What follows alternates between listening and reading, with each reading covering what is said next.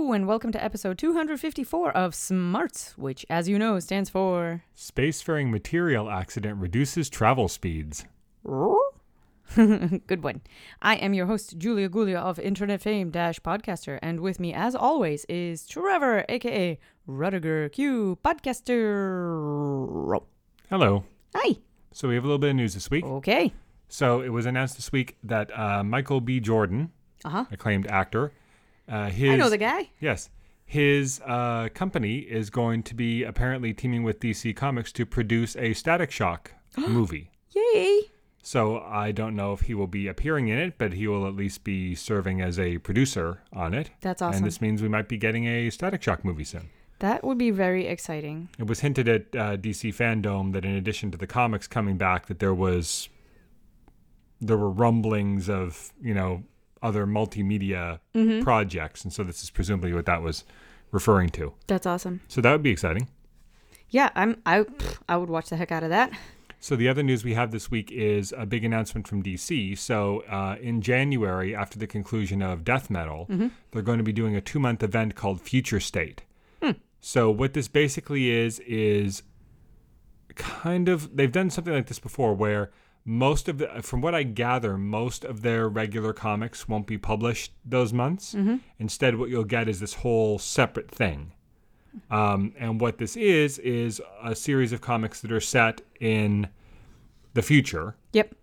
Primarily 2030 from the sounds of it, but some of them will take place even further in the future. And I'm not just talking about like the Legion comic, which will presumably take place 10 years after the current Legion comic. I think that what this is it's a few things. I think that it's them repurposing and making use of some of the story ideas and possibly even scripts and character designs that they had for the 5G reboot, when the present of the comics was going to become about the younger characters grown up.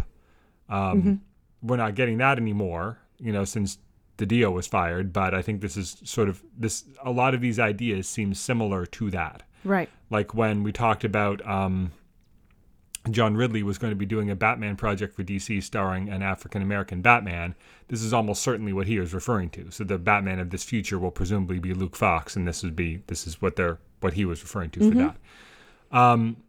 So I think it's that. I think it's also their chance to sort of take a bit of a breather after Death Metal, because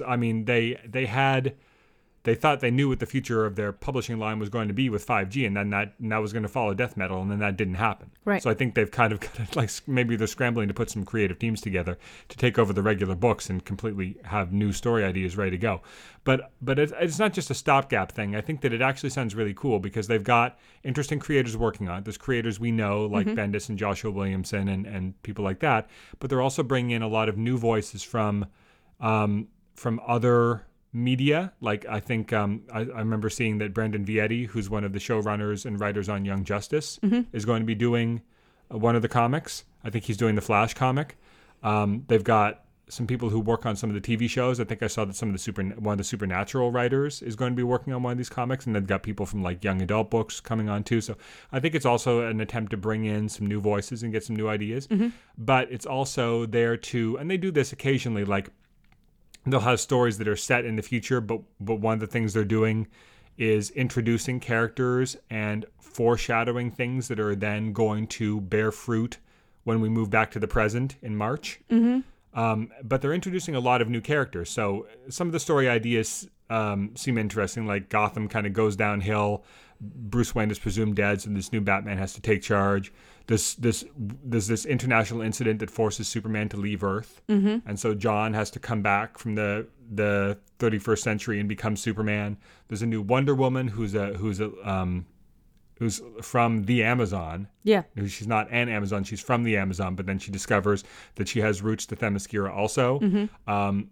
Joe from Far Sector is going to be like the Green Lantern in this future, so we'll get to see more of her. Andy, Aquaman's daughter, is going to be the new Aquawoman, with Jackson Hyde, Aqualad, being her mentor as Aquaman. Wow, cool. There's a new Flash who appears to be a new dark-skinned character. I don't know if that's going to be a new character or someone we currently know grown up. And then all sorts of other interesting ideas, new characters, so people sort of shuffled around. And they're they're doing a few interesting things publishing wise. It's not just going to be like a whole bunch of one shots. There's going to be some one shots. There's going to be some 2-issue series, but they're actually taking a page from a way a lot of comics are published in other countries, which is instead of having one 22-page story, some of these are going to be like oversized anthology issues. So like Superman in January and February will be like a 60-page book that has a Superman story and a Supergirl story and a John Kent story and, like those kinds of things. And so I think they're also testing out like different publishing ideas also. And they've even said that, even when, like I said, once we move back to the present in March, some of the characters that are introduced here might show up in younger form in the present day books, and certain story ideas that are hinted at, like, it's 10 years in the future and Gotham has become a war zone or whatever because of X, Y, and Z that's vaguely alluded to. And then we move back to the present and we start to see some of those things start to happen. You know what I mean? So it'll be a bit of payoff for readers that way. You can read any and all of these books, separately. You don't need to be reading the current stuff, although of course we are. But if you are reading the current stuff, you'll see some plot points that are in the current stuff bear fruit in the future, and then similarly, some stuff that's hinted at in the future books will bear fruit once we move back to the present. Right. So it's an interesting thing. That's mostly what we're going to be getting in January and February. And also, I think that with Death Metal ending and presumably having like a new status quo for the multiverse and continuity and everything, I think this is sort of a chance to sort of reset and maybe show some of that new continuity in different ways before we just dive right back into the present. Yeah. So it's interesting. I think it serves a bunch of different purposes, but I think there's a lot of cool story ideas in there, and a lot of cool creators working on it, both existing ones and sort of new blood that's being brought in from TV and movies and novels and stuff. So I think it's a cool idea. I agree. So the way that it works is that like the first week in January, Death Metal will end, and then all the rest of January and February will be this.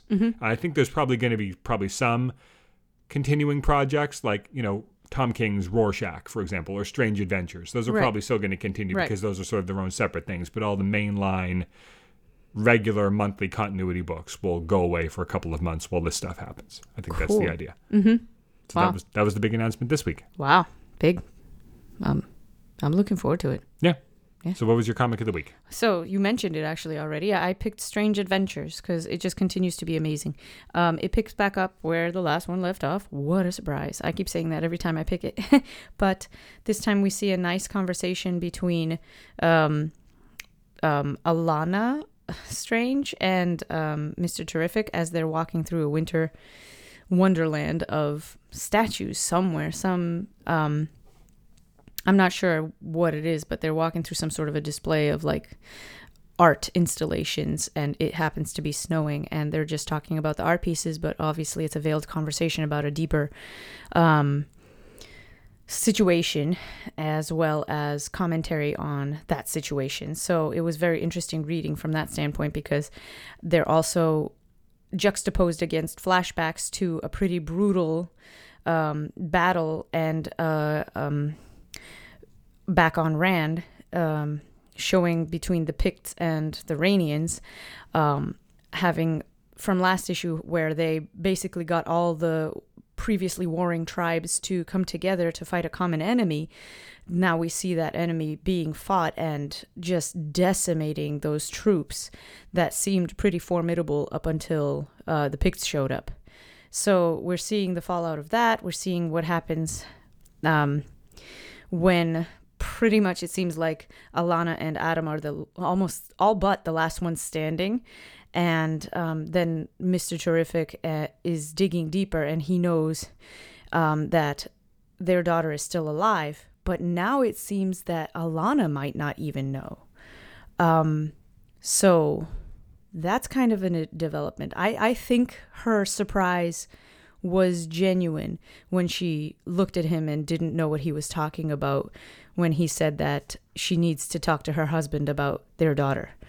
Again, because she only has the story that the Picts attacked them. Adam was not who he was, so he wasn't strong enough to defend, and he watched their daughter die and presumably be torn apart mercilessly as the Picts do.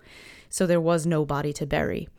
And I suspect that Mr. Terrific knows that that's a false story, obviously, but that Alana didn't know that. So that's an interesting twist. It's very slow paced, but it's also really exciting and very layered. So I really enjoy reading this one week to week, or, issue to issue, I should say. And that's why I picked it for my comic of the week. What'd you pick? I picked Dark Knight's Death Metal #4. Nice. That was also great. Yeah, this was a good issue. So Superman, but there's a bunch of stuff happening in a bunch of different places. Yeah. They're checking with the Flashes and Swamp Thing and Harley Quinn. But the main thing that's happening here is that Superman, Batman, and Wonder Woman each travel to the dark multiverse equivalent of one of the Crisis events. So Crisis on Infinite Earths, Infinite Crisis, and Final Crisis. But they discover too late that they're not the crises as they remember them, but they're ones where the villains won, because several characters from the main multiverse, namely not just, dark reflections of, but the real, seemingly, Anti-Monitor, Darkseid, and Superboy Prime, have come to these worlds for their own reasons and have sort of changed the course of events on those worlds so that the good guys lost in each of those instances. So you see this ancient horned Darkseid sitting there, having subsumed everybody into the anti-life equation. You see this sort of pure stripped down version of the Anti-Monitor who's turned everything but the newly arrived Batman into antimatter. And you see Superboy Prime kind of looking and acting like he always does, although it seemed a little bit more mature, a little less petulant than usual. Strapping Wonder Woman to the big antimatter tower, the big tower from Crisis on Infinite Earths that he can use to. What he wants to do is, super on brand. Well, I guess everybody's actually kind of on brand, because the Anti-Monitor wants to turn everything into antimatter. Darkseid wants to rule everything with the anti-life equation, and Superboy Prime wants to bring back the halcyon days when heroes were heroes, and Mom and Apple Pie and Aw Shucks Americana, and we see like this flash of the world that either he's already created there, that he wants to create, where it's like all the Silver Age versions of the heroes, like with their playing catch and playing ball catch with kids and helping them and playing Martian at the park. Manhunter physically morphed himself into a playground that the kids can climb all over. Yeah. It's just and that's what he wants. All smiles and butterflies. But the best part of the issue is when Wonder Woman basically does what nobody's been able to do in 15 years, really, which is get through to him with a really nice speech about how, just because things change, the heroes can stay who they are, and the only constant is change. You can't wish things to go back to the way it was. Because even if you morph that, even if you get what you want, that world will change also, because that's how it works. Yeah. And then, she tries to convince him to help her and restore the multiverse, but his comeback is basically, well, if the Earth that I want isn't the only Earth, then it'll always be a threat from the other Earths. It'll just be like a shot in the dark. And her comeback is really great. She says, well, isn't that what Superman has always been, a shot in the dark? Yeah. Metaphorically. Right. They fire the rocket off from Krypton. Mark Waid's Birthright did a really great job of this, really emphasizing the odds. Like, cause in the Marlon Brando, I call it the Marlon Brando movie, but the movie where Marlon Brando was Jor-El, right? The Christopher Reeve Superman movie. It was like, oh, we'll send him to this planet, and he'll be really strong there. It's like doesn't really seem like there's much of a risk. Whereas in the Mark Waid Birthright version, it's like the odds of him escape velocity from the planet, the odds of him not crashing into some meteor somewhere, of him not being blown up by some spaceship, of him not flying into some star, of actually reaching Earth, are like 1 in 10 million or something like that. But it's better chance for survival than he has if he stays. Yeah. And then, this is me digressing into Mark Waid's Birthright, but then Lara's like, well, it's close to certain death out there. We should just keep him here with us. At least we'll be together in the end. And Jor-El's like, no, if there's even a chance, we owe it to the life he could have to take it, right? So they have to say goodbye to him, even though they think they're just sending him off to an even crueler fate than if he'd stayed with them, right? I always really like that moment. And then there's a really nice moment at the end of Birthright where Superman's able to send a transmission back. Spoiler for Superman Birthright, which came out 20 years ago. He's able to send a transmission back in time to Krypton. So as his parents die, they know that he made it and he was okay as they die. It's really nice. Anyway, so I really thought that was a nice moment. And she actually manages to convince him, seemingly, but then there's a twist at the end where it seems like the Batman who laughs, who's become the Darkest Knight by absorbing like all the Dr. Manhattan powers and everything from had somehow planned for that eventuality.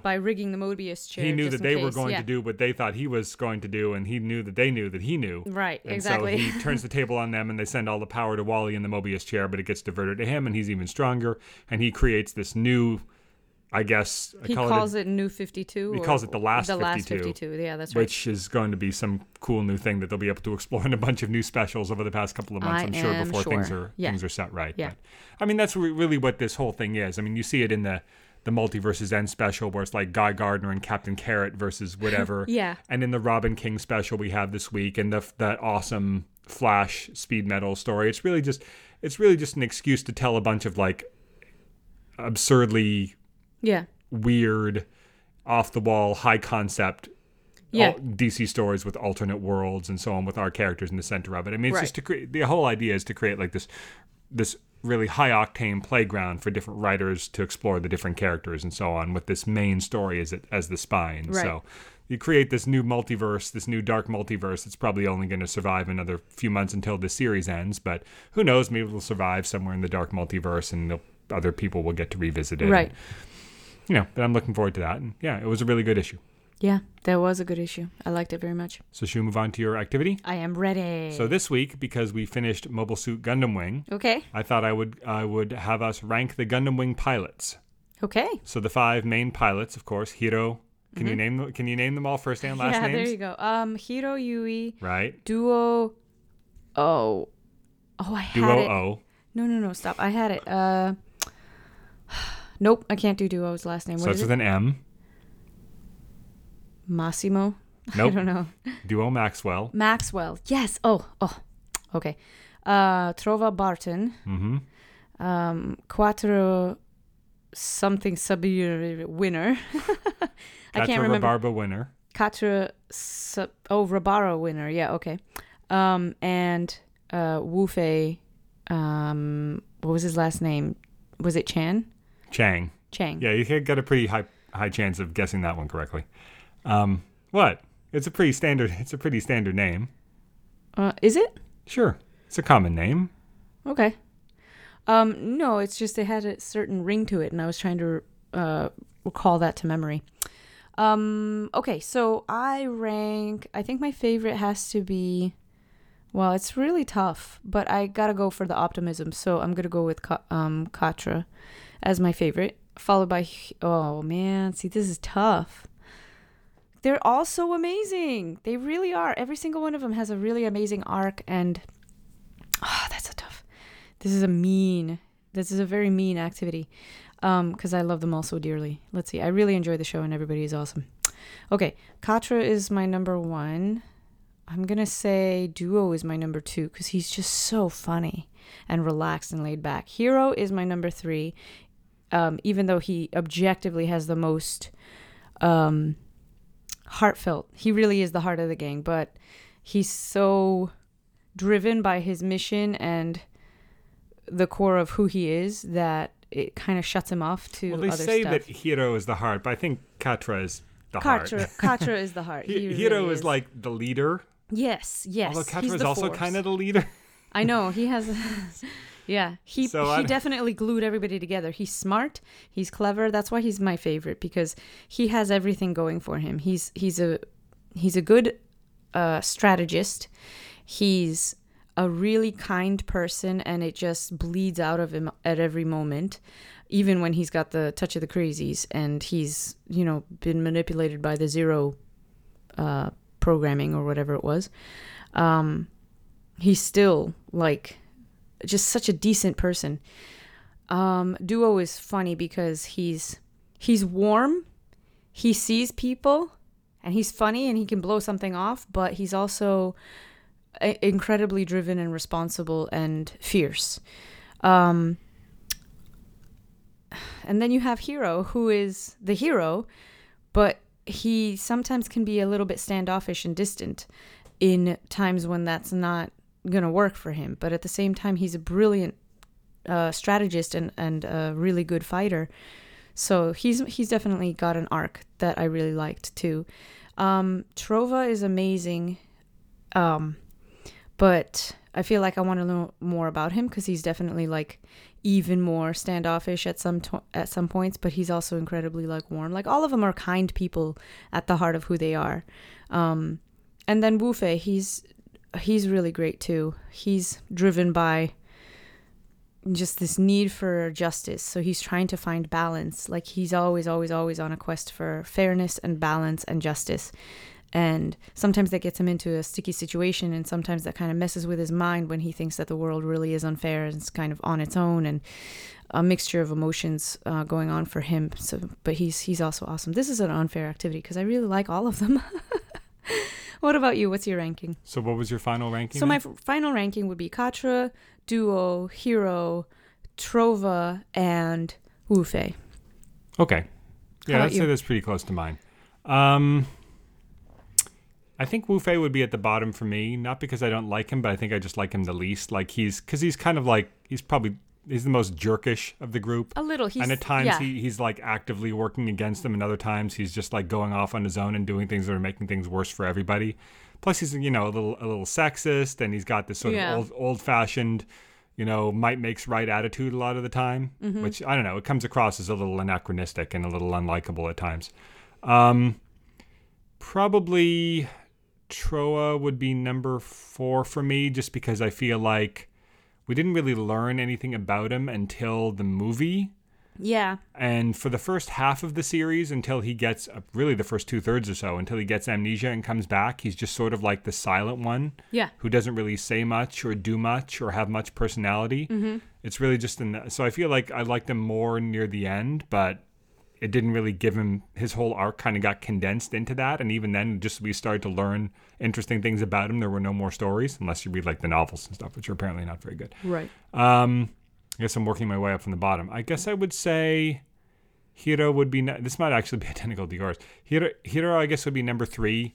I like him more than Troa because even though he's quiet, he's not like, it's a different kind of thing, you know, and he's got, we see that the difference is that Troa is almost like Vulcan-like in his attitude, whereas Hiro will do things, like he says early on, like he just does what his emotions tell him to do. And you're like, really? Because he doesn't seem overtly emotional very much. Right. But it is true. Like even though he doesn't smile or laugh very much, he just does. He does, like, he acts in the spur of the moment all the time. Like, no, you know what I mean? Like, he's obviously can be a strategic thinker, but he just does what his heart tells him is right in any given moment. He's like, you know, like, I'll just take this step, and then I'll take the next step, and I'll take the next step, and I'll trust that what I'm doing is right because, you know, of my training and who I am, right? Yeah. And then what we learn about him in the movie is interesting, which is that he used to have more of a personality, but then there was this thing where he accidentally, like, killed a bunch of civilians, including a little girl and her dog, and he felt really bad about that, and, like, the higher ups demanded that he be like retrained and reconditioned to become like more of the cold, precise weapon that he became later. And then of course his arc over the show is interesting, where he does open up more, but he doesn't, his outward personality doesn't change very much. It's just, you can see in his, it's more, he's defined by his actions, you know, like he lets his actions speak for him instead of expressing his feelings or emoting very much. Which is a very unique and distinct way of presenting a character, because you're absolutely right. Like his tone, his manner of speech, his brevity of speech doesn't really change. Like every now and then he has a pearl of wisdom that just flies out of his mouth that's really meaningful, but for the most part, he doesn't really do a whole lot of talking. He does a whole lot of doing, and it means something when he does something. Yeah. It's who he is. That's how he communicates. Mm-hmm. I'd have trouble choosing between him and Duo, so I might have to actually tie them for number 2. But I might give Duo the edge just because he's so much more like a fun. Right. He has everything that Hiro has, but then he also has a little bit more. Well, he's also like the closest the show has to, not comic relief in the sense that he's the clown, but he's the funny one, right? Like he's the funny, affable one. Yep. And that's always like a nice, you know, refresher when everybody else is so serious and things that are happening are so dire. It's nice to have the one guy who can kind of crack a joke, right? Yeah. And then I think I do actually like Katra the best. I wish they'd given him a bit more development. Like there's really only 1 or 2 things that happen over the course of the series that you would call like major pivotal moments for his character. Yeah.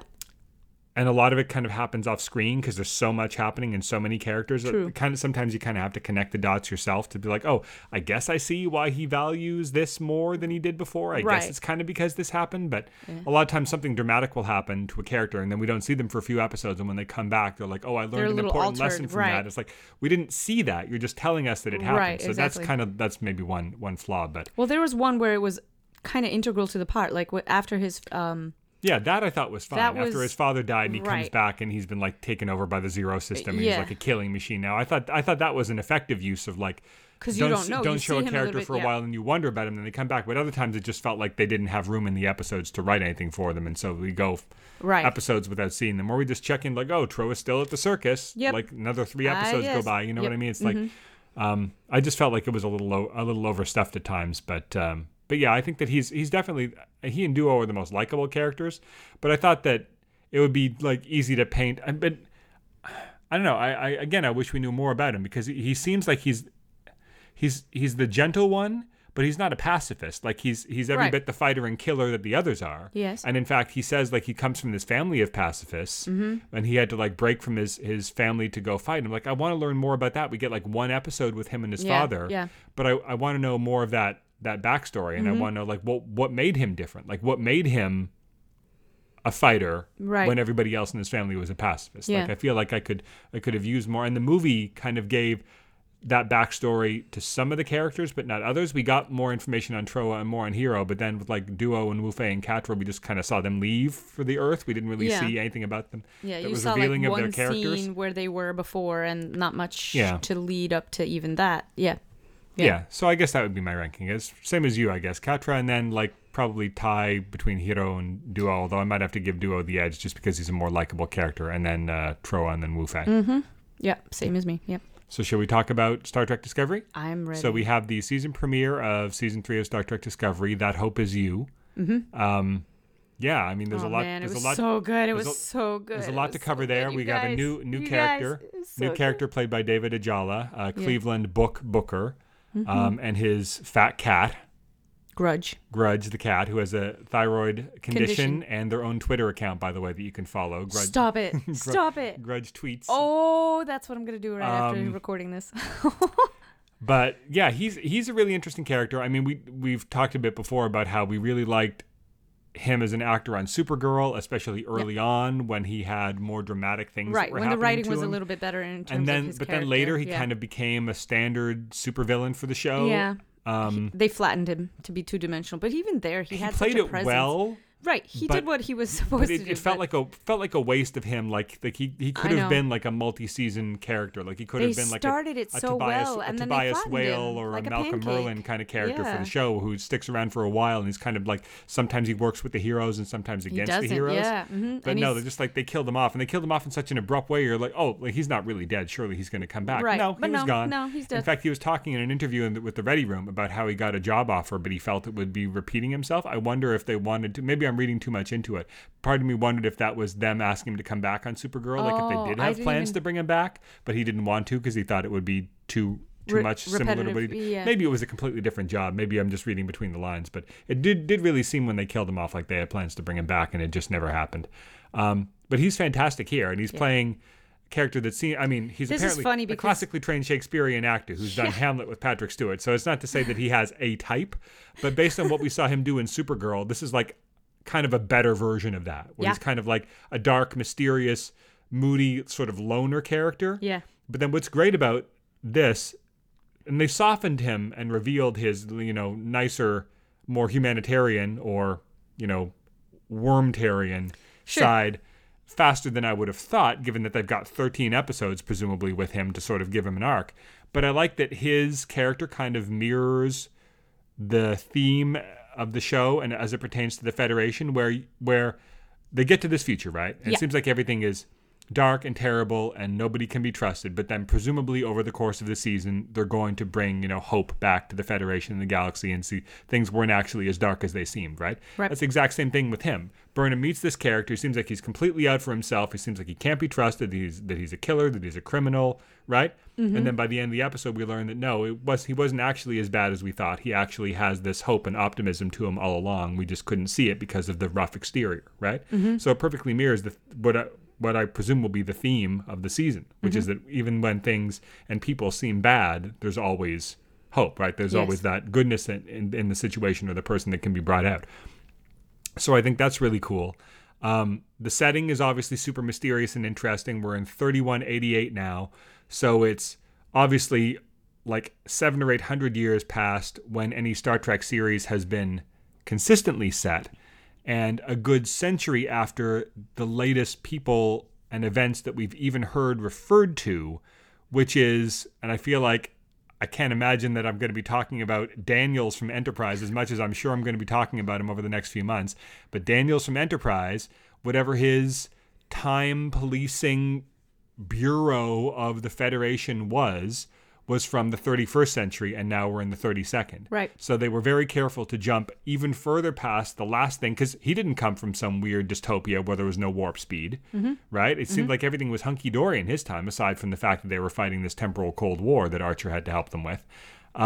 We're well past that, and Book even says, this event, the burn, which we'll talk about, was about 100 years ago. So that makes sense. It must have been around Daniel's time. And in fact, they go one further and they refer to the temporal wars, which people are assuming are what we knew as the temporal Cold War in Enterprise, but gone, no longer cold, like Right. now we're not talking about this surreptitious thing where weird future guy from Enterprise is manipulating the Suliban to do weird secret things to it. We're talking about like full on Doctor Who time war level stuff, right? Where wars were being fought across time and possibly with like temporal weapons, which are things that we've seen here and there in Star Trek.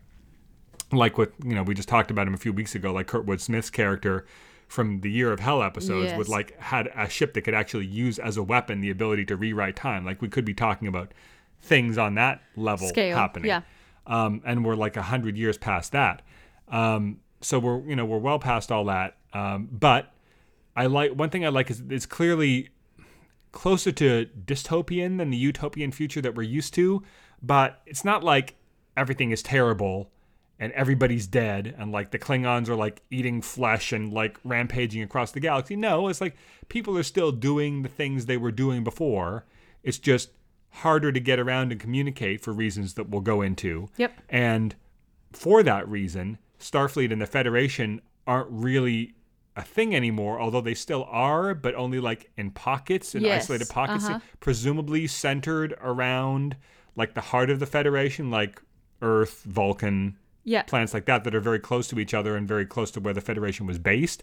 But the further you get out from there, you get out to like the Bajors of the galaxy, and now there's no way, you know what I mean? Right. Like it would take you 100 years or longer. It would take you 1,000,000 years or something like that to reach something like Bajor at sublight speeds, and so there's just no way. Right. And what's going? So I like that it's not a pure dystopia, because it's like, and what I'm glad they didn't do was what everybody was worried they were going to do. Alex Kurtzman's going to come in and say, I think people are a little burned after, I think understandably so, after like season 1 of Discovery, where the Starfleet Admiralty was willing to blow up Kronos to win the war with the Klingons, right? Okay. That's not very Starfleety, right? No. You get to Picard, right? Which people are still a little, salty over, where the Federation, everything that happened there, like they won't listen to Picard, they cut off the Romulan evacuation efforts, they outlawed all synths, they let Riker and Troy's son die. Like it's not a very rosy picture of Starfleet or the Federation there either, right? And now we come to this and like, here comes Kurtzman again. He's going to say the Federation grew corrupt and decadent, and but no, that's not seemingly. Who knows? We have more to learn, but that's seemingly not what happened. It was basically an outside force. It makes it seem like it was just random chance, like a natural accident, a natural disaster of a sort, but I still think that based on the way the show normally operates, we'll learn that there was some person or thing behind it. It was actually an attack on the Federation or something, which is fine, just so long as the Federation itself was not their own downfall. I think that's what everybody was worried they were going to do. Instead, what seemingly happened, according to Book, who again probably got this from a friend of a friend of a friend of a friend, because he's talking about events that are as far removed from him as like, I don't even know, the American Civil War is from us. What apparently happened is that all dilithium basically exploded. Yeah. Or almost all dilithium basically exploded simultaneously. And when you think about that, that's that's a huge event. It wouldn't just mean that, oh, we don't have any fuel to go to warp anymore. Right. Like every Federation vessel and most vessels from other races that we know of, that we know enough about how their technology works, their ships use dilithium. Mm-hmm. So basically what would happen is like a simultaneous warp core breach on every starship in the galaxy that simultaneously. had a warp core. Yep. Which is every ship, basically, right? Yeah. So we're talking about 99.9% of Starfleet ships and the ships belonging to any other race would have exploded simultaneously. So not only are we talking about a death toll in the millions at least. Trillions. Well, no, it's not going to kill everybody. It's just going to kill everybody that is on a spaceship at the time. The vast majority of like Earth's population, for example, is still the vast On majority Earth. of humans are still on Earth. There's maybe like 0.1% of them happen to be on a star base or a starship at any given time. So Right. I don't know if we're talking about trillions, but we'd be talking about millions, maybe tens, maybe even hundreds of millions. So a huge death toll, Yep. approaching that of what you would see in like some major wars. Like I don't even know if there's a stats out there on like how many people were killed in the Dominion War. It's probably more than that. But still, we're not just talking about millions or tens of millions of lives. We're talking about the loss of entire fleets and the seeming inability to make more or to, because not just, we don't know, again, there's a lot we don't know, but if not just all dilithium that was actively being used on starships, but dilithium that was being, that because it's a resource that you mine, right? Right. These planets, asteroids that had large dilithium deposits, what if those planets and moons just blew up too? Then we're talking about an even bigger death toll. We're also talking about the scarcity of dilithium, where now there's barely enough, like Book can barely scrape together enough shards to power a single courier job. Right. We're talking, if we're talking about basically the warp travel being turned from sort of a ubiquitous fact of life to something that's as rare and difficult now as, say, sending someone to the moon or sending someone into space is for us, like in terms of the scarcity of resources and the amount of effort involved. Yeah. That would cause a complete breakdown of any sort of, and who knows, like I'm trying to remember if dilithium is somehow involved in like subspace communication or whatever also, but I mean, even if you could communicate with other planets throughout the Federation, if you can't get there, it's only a matter of time until, trade, if there's no trade, there's, lack of imports, exports across planets, civilizations would start to fall. Yep. You'd be able to maintain, relatively comfortable conditions on Earth itself, presumably. For a little while. Well, but I mean, they could hunker down, and I mean, they still Right. have I mean, all a lot of planets could still hunker down yeah, and do a lot of planets would be okay, but Yeah. if you can't travel and you can't communicate as easily, and even if you can, there's not much point because you can't get certain there. Industries would just full on die. Civilization Yeah. or intergalactic civilization would break down. And everybody would basically become their own little pocket again. Yep. It would go back from where we are now in the modern world to back when, there were civilizations 1,000 years ago. Right. But they never interacted, and they Right. didn't know about each other, and they didn't know what was going on there. And over the course of generations, Yeah. they would start to diverge Again. culturally, Yeah. scientifically, medically, economically. And even if a ship does come from a faraway star system after 50 years, Yep. they might not even recognize the civilization that they find there. Nobody might even remember the civilization that this other ship came from. So it's an interesting way of like sort of forcing a more grim, gritty, every man for themselves scenario on the galaxy without going like full dystopian and saying like, oh, the Federation became like this evil, corrupt, fascist organization that, now the good guys are fighting, like Gundam, like, oh, now the good guys are fighting Right. against the Federation. Like, you don't want to see that in Star Trek. And we get enough indications that there are, I mean, even in this one little outpost, this demolished relay station where this one guy, which is a wonderful scene at the end, by the way, that we'll get to, but this one guy that's waited his whole life for any contact Yeah. from Starfleet or anyone having anything to do with Starfleet or the Federation, even in his weird out-of-the-way relay station, he still can pick up 2 Starfleet vessels in Yeah. his sector. Yeah. So if there's 2 Starfleet vessels in his sector, there's probably A decent, few of them floating around, dozens, yeah. maybe even hundreds of Starfleet vessels out there. After 100 years, you can rebuild some few ships. things, yeah. Like Starfleet still has their shipyards, presumably, Right. and so they can churn out some ships, but They won't be without warp enough. capable. Well, Right. in theory, they could be, depending on how much dilithium Is left. they had ready access to that exploded, and how much they could produce or barter for or whatever. But like, if they, like, what's the point in even sending new ships out if they're barely going to have enough fuel to get anywhere, much less get back? Like, Right. there'd be no point in exploring anymore. Right. And they make reference to, which I like, they make reference to some of the other technologies that we've heard about, like trilithium, quantum slipstream drive, which is the thing that Voyager encountered a couple of times. Yep. They'll probably hear a few other things drop, like transwarp conduits and so on, is another possible thing that they could use. Yep. It's not that there's impossible ways to get around, but Book was like, oh, that doesn't work, that doesn't work. Like, Can't do these that, things are yeah. exponentially more difficult than warp drive used to be. And even after, almost a millennium of time past Discovery, Right. these things might, even if they did get easier, Yeah. then And they did, because if they're accessible to other but people. if these things, how still, long did they're they not- take to, yeah, like, exactly. if these things only got easier relatively recently, Yep. technology has taken, or even if those things were fairly ubiquitous Yeah. when the burn happened. Yeah.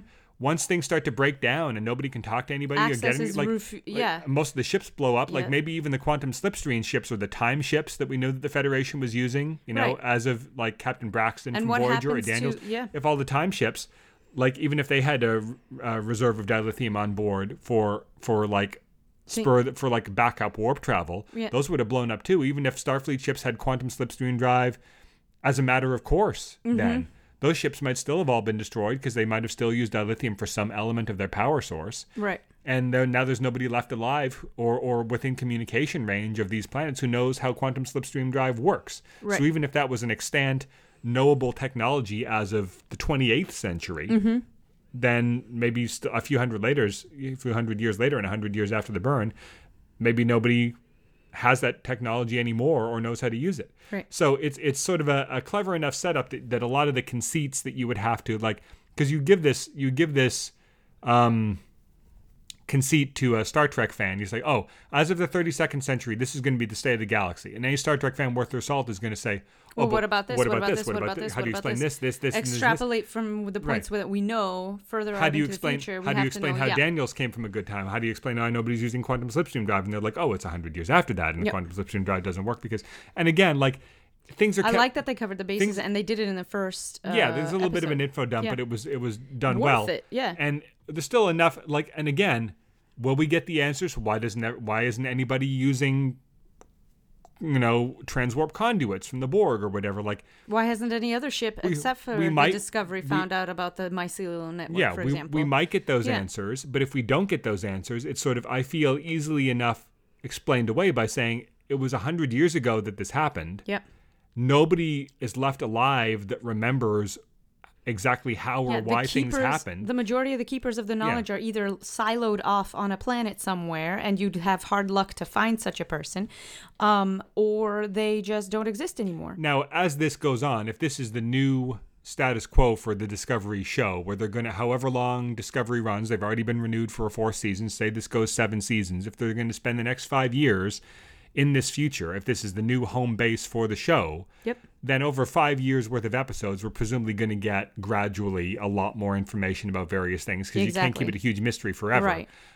So we probably will learn some of these answers, and maybe some of the answers will be less satisfying than others. Yeah. But I feel like there's enough ambiguity and mystery and confusion built into this premise that it's okay if we never get all the answers, if some of the answers don't seem to make sense, because, first of all, not only was the burn 100 years ago, but the time in which the burn happened is 800 years after Discovery and a Yeah. good, like, 750 years after Picard even. Yep. That's so much, like, think of, what Earth was like to us 750 years ago. It would be unrecognizable Mm-hmm. to people back then if they were to come forward to our time, right? Similarly to someone like Burnham or even to someone like Picard, to go to far enough in the future, like one day before the burn happened, Yeah.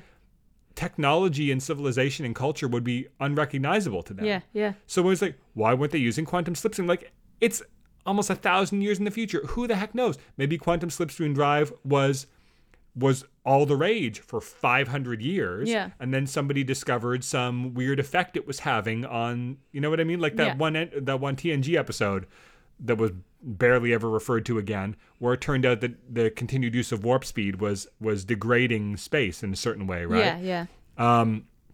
What if that happened? Or what if they discovered some new way, something even better than quantum slipstream technology that happened to rely on dilithium again? And so nobody remembers how to use quantum, like a random Starfleet officer would no more know how to use quantum slipstream drive than someone from our time would know how to build a Model T or breed a horse to ride across the countryside, because it's been 500 years since we've had to do any of those things. Quantum slipstream drive might have been old hat just before the burn. Right. But just because that seems crazy futuristic to people, to characters that we know, because it was a technology that they aspired to and could never get to work. Right. Maybe, like, who knows? Like, it's far enough away that any number of things could have happened. Exactly. Right? Exactly. Like, that technology could have been, there could have been a war that was fought for 100 years over that technology, and it was outlawed because it was determined to be too dangerous or too contentious. Like, right. Who knows? Like, there's enough time and ambiguity built in there that there's, if we never get any answers, I feel like it's fine. So it's a really interesting premise. Yeah. It's a really interesting setting. I mean, the episode itself, I feel like was really good. Wonderful. It was really well paced, wonderfully shot. Discovery has always looked fantastic. Yeah, but the on-location shooting here in Iceland was great. The effects were great. They always are. It's sort of a two-hander performance. You've got Sonequa Martin Green and David Ajala, and it's really their episode. You see a few aliens here and there, and then there's the guy at the end that, again, we'll talk about. He was so good. But it's really just the two of them carrying the whole episode. So great. I saw people on Reddit saying like he's their new favorite.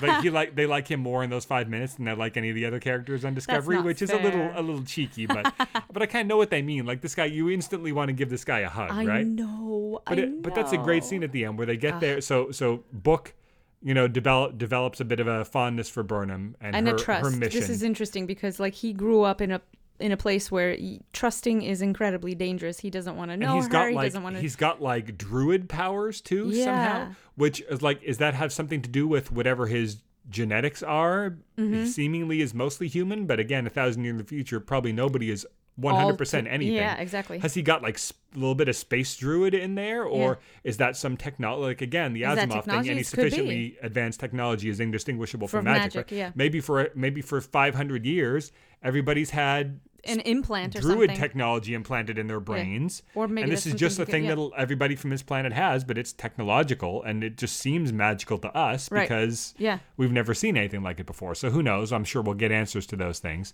But he takes Burnham to this guy, this weird recluse guy that he happened to know that he ran into one time, and this guy is like the last voice of Starfleet. Like, he's not a Starfleet officer. He's never met a Starfleet officer aside from his ancestor, who's like his father and his grandfather kept this basically like lighthouse, basically this beacon in space, this relay station running. They were Starfleet officers, but they died, and he's the only one left, and he's been there for 40 years. But there's been nobody there to talk to or to communicate with or anything, and he's had no sign of Starfleet. Like, he can see that there's a couple of ships out there, and so he's staying out for them. But he's keeping an eye out in case anybody comes. And Burnham shows up, and there's this really sweet scene where he opens up this Federation flag, and it's this really sad looking thing because it's got like 5 stars on it instead of like the dozens that the Federation flag used to have. Yeah. Which raises all sorts of questions, like, was the Federation in decline even when the burn happened, or were they still printing new flags after the burn happened? Like, well, civilization may be crumbling, but we got to update this flag, you know what I mean? Like, so I don't really know about that.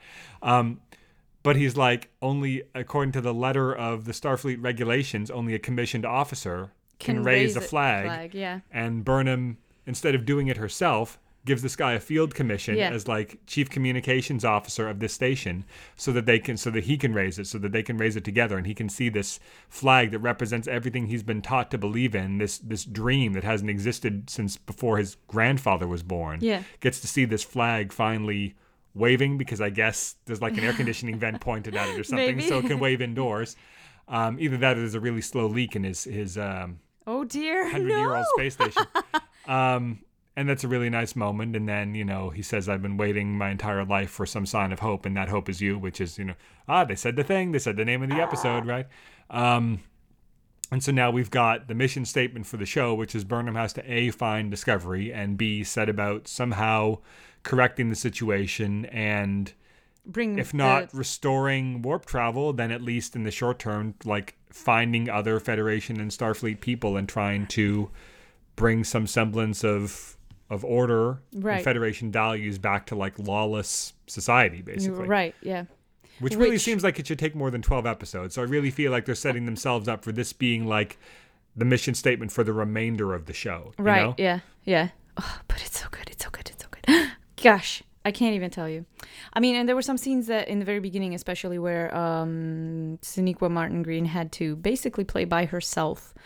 And she lands, or she crashes into Bookman and she lands, and the first thing she does is she asks the Red Angel suit, "Do you detect life, any life?" Because if she failed in her hope, like the cracking in her voice, because I'm like, so what if she landed on? Is she worried she landed on an uninhabited planet? But then no, you remember where she was at the end of last season.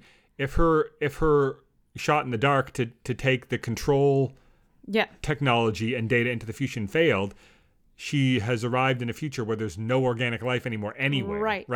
And so the fact that there's even like any person or like a plant left on this planet is a sign that she succeeded. Her plan worked. Yeah. It's so good. It's just brilliant. But yeah, she's a great actress. She's wonderful. And David Ajala is also amazing. And I really love their scenes together. And I love everything about these characters. And meeting Book in this way was just so fulfilling. And I really like him. And it's going to come across that he's going to join up with at least their mission statement, if not Starfleet itself. Because at the end of the day, he may not trust the immediate surroundings. He may know the world that he lives in. He may understand that trust is dangerous, that working with people, that most people are playing to their worst demons because everybody's just trying to scrape by. He understands all of that, but he still puts himself out there to do good and to preserve life and to keep a fairness, and he believes in balance, and he believes in goodness, and that right there is pretty Starfleet. So he's the right person for this journey. I'm not sure we'll ever see him join up, but I know. But I think he's there's going a to potential. be like, he has the making of a soldier. I think he's going to be like an Odo character or something who's like aligned with the heroes, but kind of does his own thing a lot of the times, and there's a lot more freedom to that. Yeah. But anyway, it was a tremendous. And I'm not even sure, episode. like from a lot of the press photos and everything, like we see the crew, and they're all wearing, like black and gray future robes and stuff. Like I think that once Discovery gets there and they kind of settle in, and it's kind of like as Book said to Burnham, like in a lot of places, wearing that symbol is going to get you killed, right? Because there's a lot of people that have old grudges against Starfleet, or that blame Starfleet for the burn, or like who knows for what reasons, right? Right. But it makes a lot of sense. So I think everybody's going to they're still going to be flying around in the Discovery, but I think everybody's going to start dressing down and looking a lot more like Book, because in all the cast photos and so on, everybody's basically wearing, drab future gear and not their Starfleet uniforms. Right. But who knows, by the end of the season that might change, but I think that everybody's going to be going a little bit more undercover, at least in the short term. So, right. Yeah. Well, yeah. So join us for next time. Oh, and if you're not watching The Ready Room, get on that, because Will Wheaton continues to be a gosh darn delight. And there's a really cool interview with David Ajala in the first episode of The Ready Room, and we get one every single episode. So don't forget to miss out. Don't forget to not miss out. Don't forget to not watch it. Don't forget to not watch it. Right? Yeah. No. What? Okay. You guys are all picking up what I'm putting down. So, so that's it, right? So right. If you want to reach out, we have an email address, mailbag@smartspodcast.com. Our Twitter handle is @smartspodcast. On Facebook, it's facebook.com/smartspodcast. And our website is www.smartspodcast.com. How about a funny sound for us? I don't have one. Well, I got one. It's the giant snail. The worm thing? Yeah.